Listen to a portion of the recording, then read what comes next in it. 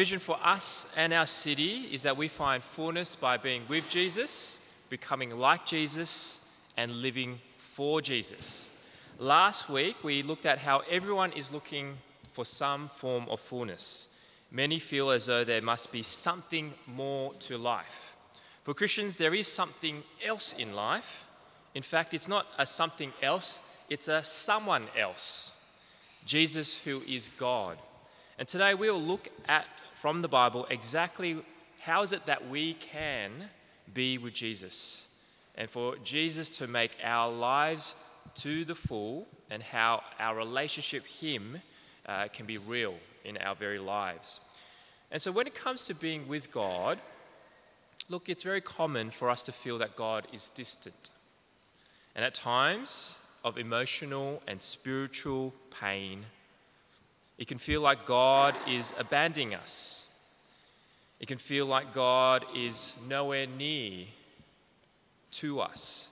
And in this now classic novel, Silence, Shusuke Endo presents one of the most masterful exploration in the history of literature of this very painful experience. The story follows the first Christian missionaries to Japan. Against the backdrop of interrogation and torture, Father Rodriguez wrestles with God's distance and his apparent silence. And in one particular haunting passage, the mournful ambience of the merciless sea is compared to God's silence. The sound of those waves that echoed in the dark like a muffled drum. This was the sea that relentlessly washed the dead bodies of Mokichi and Ichizo, the sea that swallowed them up. And like the sea, God was silent. His silence continued. The experience of feeling God's distance and silence is real.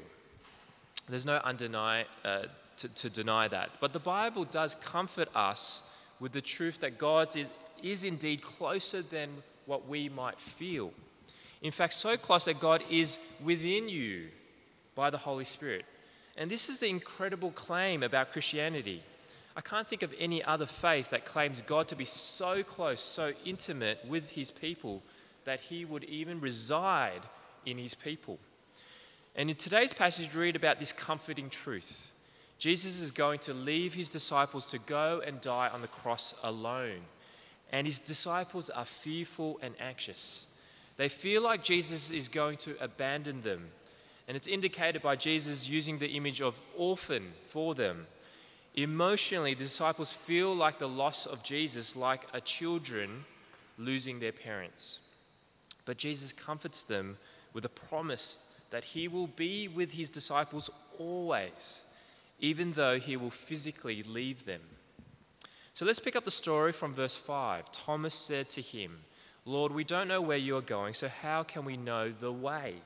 Jesus answered, "I am the way and the truth and the life. No one comes to the Father except through me.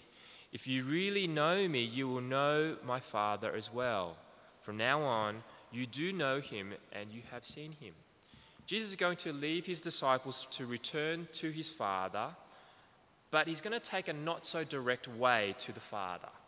He will return to his Father via the crucifixion, the resurrection, and the ascension. This is the only way that Jesus will take. But it will be the way, the path for others to come into the Father's presence. Jesus expected his disciples to understand this, as he has been teaching them for a while, but they still didn't fully get it. Thomas wanted to follow Jesus, but he didn't quite get where he was going. And so Jesus kindly and patiently explains to his disciples, saying, "I am the way and the truth and the life. No one comes to the Father except through me." Jesus is the way to the Father, the way to the kingdom of God, the way to eternal life. And Jesus says he is the only way to all those things. Because Jesus speaks and embodies the truth about God. No one else shares the very life of God, and no one else has dealt with the problem of human sin by bearing it on the penalty of sin on the cross, to bring people back to God. No other God, Messiah, leader has done that. And so that's why Jesus tells Philip from verse 10, don't you believe that I am in the Father and the Father is in me? The words I say to you, I do not speak on my own authority. Rather, it is the Father living in me who is doing his work. Believe me when I say that I am in the Father and the Father is in me. Only Jesus is the way to the Father. At this point, some of you might find Jesus' claim quite uncomfortable, maybe offensive that Jesus would say that he is the only way to God in eternal life. You might say, look, that is very exclusive and perhaps very arrogant for Jesus to say that. I prefer to be inclusive. I like to think that all faiths and all religions all lead to God and heaven. I would say that Jesus' claim of exclusivity is based not upon his arrogance, but on his uniqueness. Firstly, Jesus is the only person that claims to be God who dies, a God who dies for his people to bring them back to God. No other faith leader claims to die for his followers in order to forgive them of their sin. All other religion says that to reach God, you have to earn your way to God through doing good works. Only Christianity says that there is no way to earn your way to God. The only way is to be forgiven by Jesus, by believing that he died for you. There's no other religion anywhere that would ever dare to say that their God suffered and died for the love of his people. Secondly, Jesus is exclusive, sure, but I would say it's the most inclusive exclusivity. All other religions are also exclusive. Most religions says it's only the good people, it's only the morally superior, the only handful, only the enlightened ones get to go to heaven or nirvana or to be with God. Even the claim that all religion leads to God is also exclusive because it excludes those who think differently. So all views are exclusive, but which is the most inclusive is the question that you need to answer. Jesus is most inclusive because it allows the weakest to come to God. Because that Jesus is a God who dies and suffers, he allows the morally inferior, the bad people, and not just the good people to come to God. Jesus' claim to exclusivity is not because he's arrogant, but because he is unique. He is God that suffers and dies so that all people, no matter how good or how bad you are, all people can come to God. And therefore, it's totally reasonable to believe that he is the way, the truth, and the life. No one claims like he has. But in order for Jesus to pave the way for his disciples to be with his Father in heaven, he will have to leave his disciples to die on the cross. But Jesus will only leave the disciples only for a short while. He will return and he will be with his disciples again in the Holy Spirit. So we read from verse 16, and I will ask the Father, and he will give you another advocate to help you and be with you forever, the Spirit of truth. The Word cannot accept him because it neither sees him or knows him, but you know him, for he lives with you and will be in you. I will not leave you as orphans. I will come to you. Before long, the world will not see me anymore, but you will see me because I live. You also will live. On that day, you will realize that I am in my Father, and you are in me, and I am in you. Jesus gives the deepest reassurance to the disciples with troubled hearts that he will not leave them. Jesus himself will come and be with his disciples in a different way, through the Holy Spirit, who is an advocate, who is a defender, a comforter, a counselor to the disciples. The world's not going to accept and understand the Holy Spirit because the world only sees and understands the world only in naturalistic categories, not supernatural ones. But the disciples will know the Holy Spirit because they will receive the Holy Spirit on the day of Pentecost. On that day when the disciples are filled with the Holy Spirit, they will realize that Jesus is in the Father and that Jesus is in the disciples through the Holy Spirit. Jesus' death and resurrection is not only giving us an offer of forgiveness, Jesus' death and resurrection also gives us another gift, the gift of the Holy Spirit, who will unite all believers to Jesus in a new and greater intimacy with Jesus, even more intimate than when Jesus was physically with the disciples. Now, it's important to understand that when we are filled with the Holy Spirit, we are not filled with a thing, we're filled with a person. The Holy Spirit is the third person of the Holy Trinity. So the Holy Spirit is not an impersonal force or energy. When we think of spirit, we tend to think of Star Wars, like the force that comes in and out of the Jedi masters. The thing is, Christians can talk about the Holy Spirit like a thing, like a force, using language like unleashing the Holy Spirit or activating the Holy Spirit or being pumped by the Holy Spirit. And I would say it's actually quite strange to talk about a person like this. So for example, Amy, my wife, lives in my presence most of the time. And so if I went to Amy and I said, hey, honey, I want to unleash you in my life. I want to activate you. I want to pump more of you. She would look at me and be like, what are you talking about? I'm right here. I'm fully in your life. You can't get more than that. If you keep talking to me like that, then yeah, I'm going to unleash something for you. So the Holy Spirit is not something that gets pumped, doesn't get scooped. The Holy Spirit doesn't get slung around or gathered or dispensed. The Holy Spirit is a person, the very person of God who dwells in us.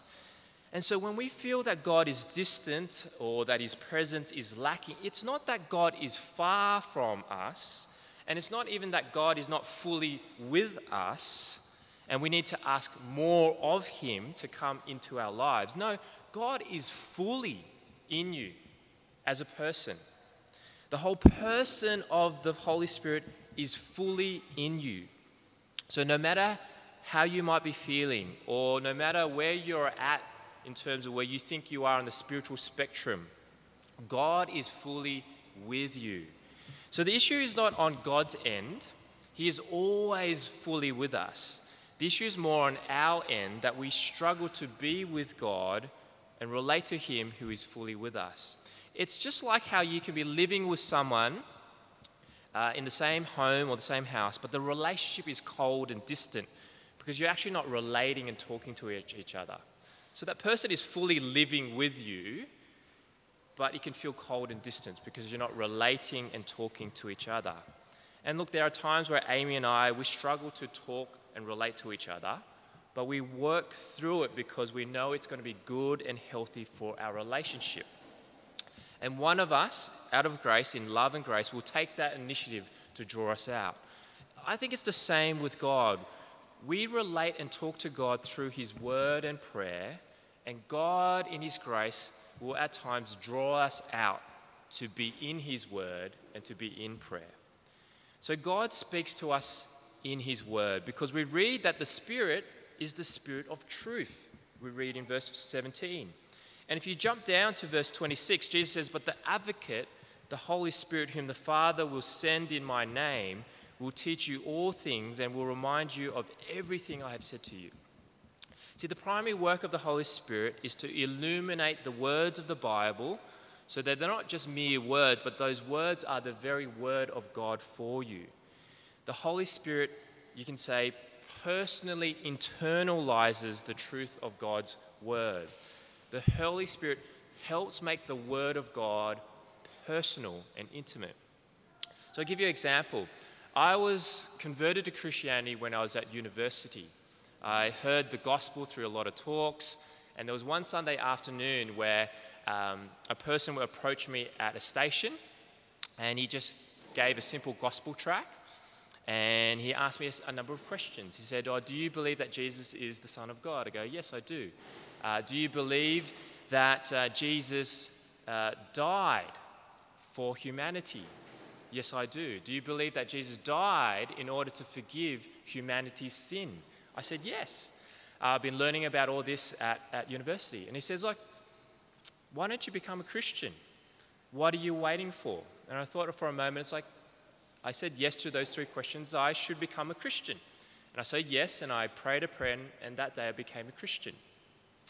But the funny thing was, like, a couple of days later, I was studying IT as one of my subjects, and for some reason, the IT course likes to have group assignments, and so you might experience being in a stinking, hot IT lab trying to do a group assignment on an IT project.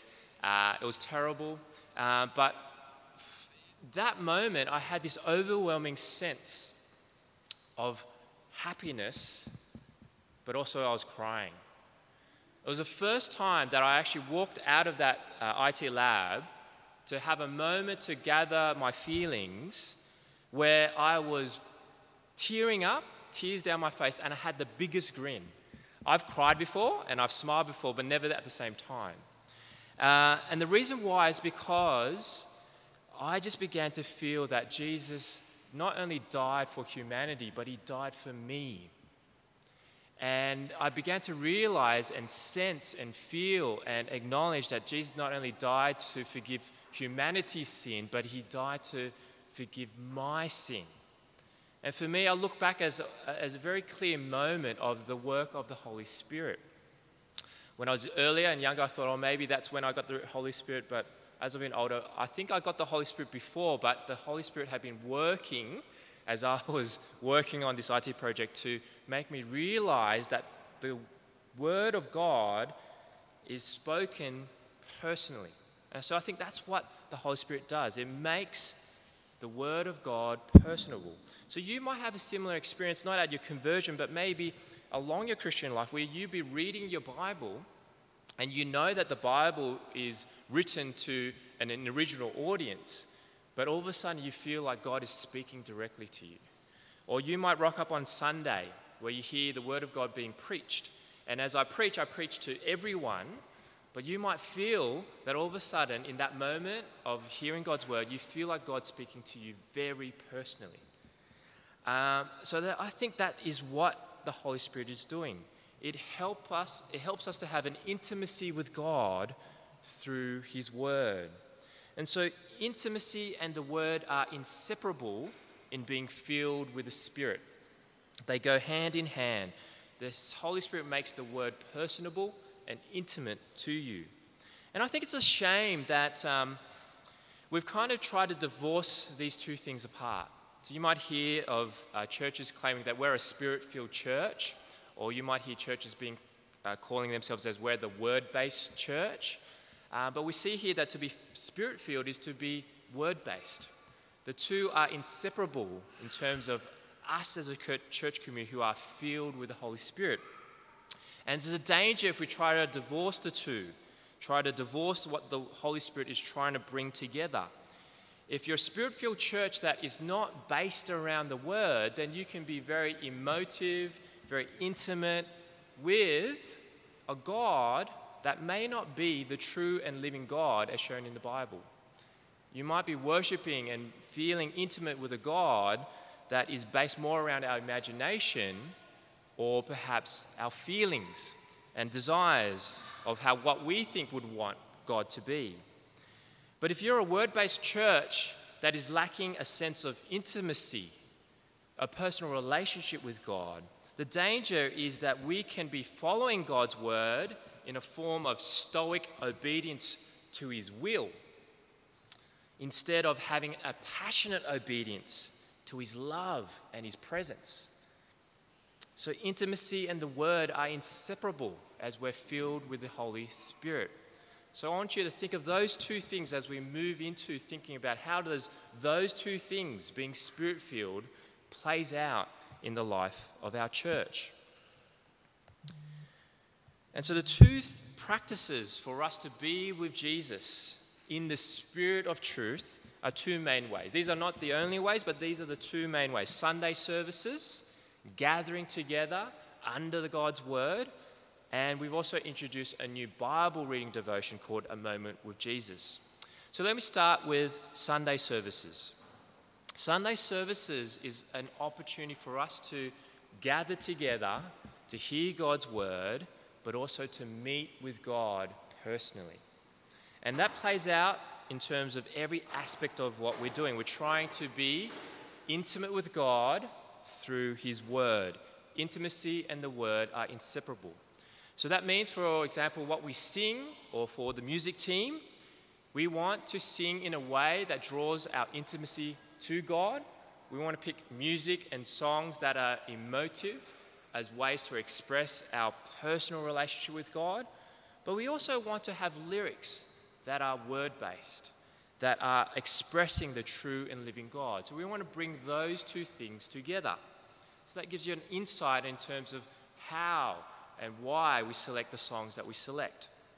When it comes to service leading is a way for us to declare who God is and who we are in God's eyes. But we also want to do it welcomingly.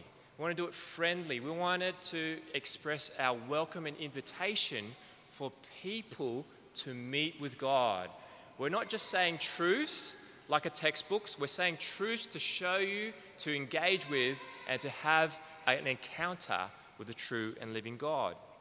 When it comes to preaching, I want to preach in a way that is biblical and truthful, but I want to preach in a way that engages people's affections. It engages not their mind, but engages their heart, so that what they know to be true is not something that is of abstract knowledge, but is the knowledge of the true and living God, who is a person who loves us and cares for us. So that's how we try our best to make our Sunday services spirit-filled, to make intimacy and the word inseparable. And so for everyone else who comes to church, know that you rocking up here on Sunday, as ordinary as it might feel in the setting that we are in our building, it is a supernatural work for you to be here. It requires the filling of the Holy Spirit for people to be drawn to God through his word. So don't underestimate what it means just to simply turn up. I'm thankful because I see miracles today. I don't need any more miracles. I just need the miracle of you guys turning up, because it requires a Holy Spirit to fill you to actually come and gather to hear God's word. Without it, we could be easily doing any other thing to occupy our time. So be thankful and to have that spiritual perspective as you greet and welcome one another. And even if it's the short period of time over morning tea, have a heart of thankfulness. Have a heart that sees the supernatural power for each of us to turn up today.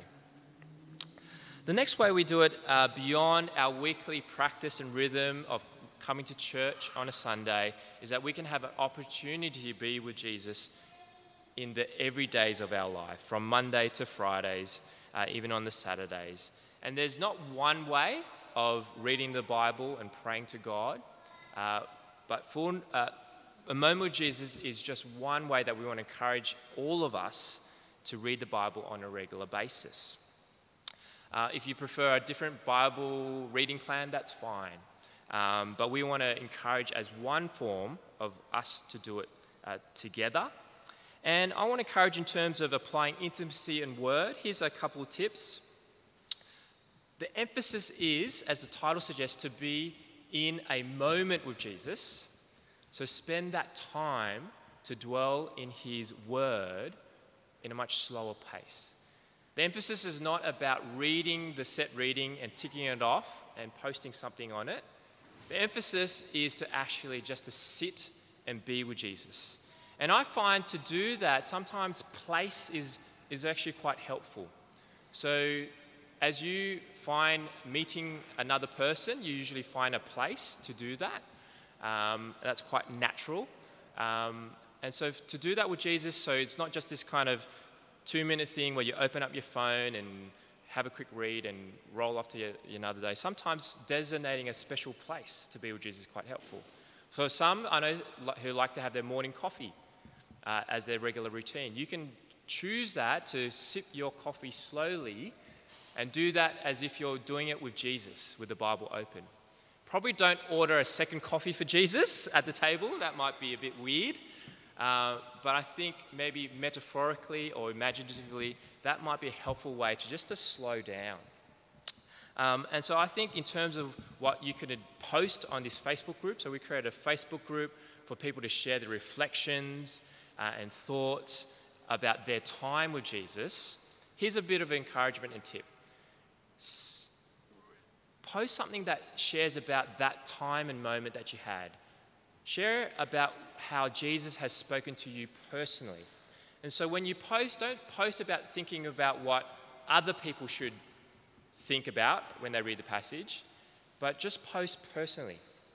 And so this is not a bit of a little dig at people. I know some people I've noticed, like, they just copy and paste and the Bible verses again, and that's great because it brings our attention. But I think to really encourage people, don't just copy and paste the verses, reflect on it. Take the time to dwell and let those words speak to you personally and share how God has spoken to you personally. Because I think as people see how God has spoken to you personally, they'll be drawn to actually have a moment with Jesus for themselves. So it's not a dig. I'm just trying to encourage you. How can we actually make this even more worthwhile, to be more enriching, so that it's not just a to-do list that we tick off, but it's a genuine time that we spend fellowshipping with God. And so as we've seen that God is not silent, but it might feel silent because the dust on our Bibles can be very thick. And so the way we have time with Jesus is to actually go and dust off the Bible, open up his word, and know that every time you do that, he will not be silent. He will indeed speak to you.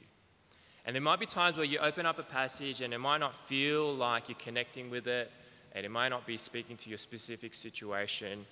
Know that God is not silent, and it still does something to you. Because every time you open up the Bible and get into his word, that word is shoring up your foundation, shoring up your assurance, shoring up his love for you. And there'll be a moment in time later down, a week's time, a couple of days' time, a month's time, where you're in this situation in life and that word comes to you again. And so God is never silent. God's word is always powerful.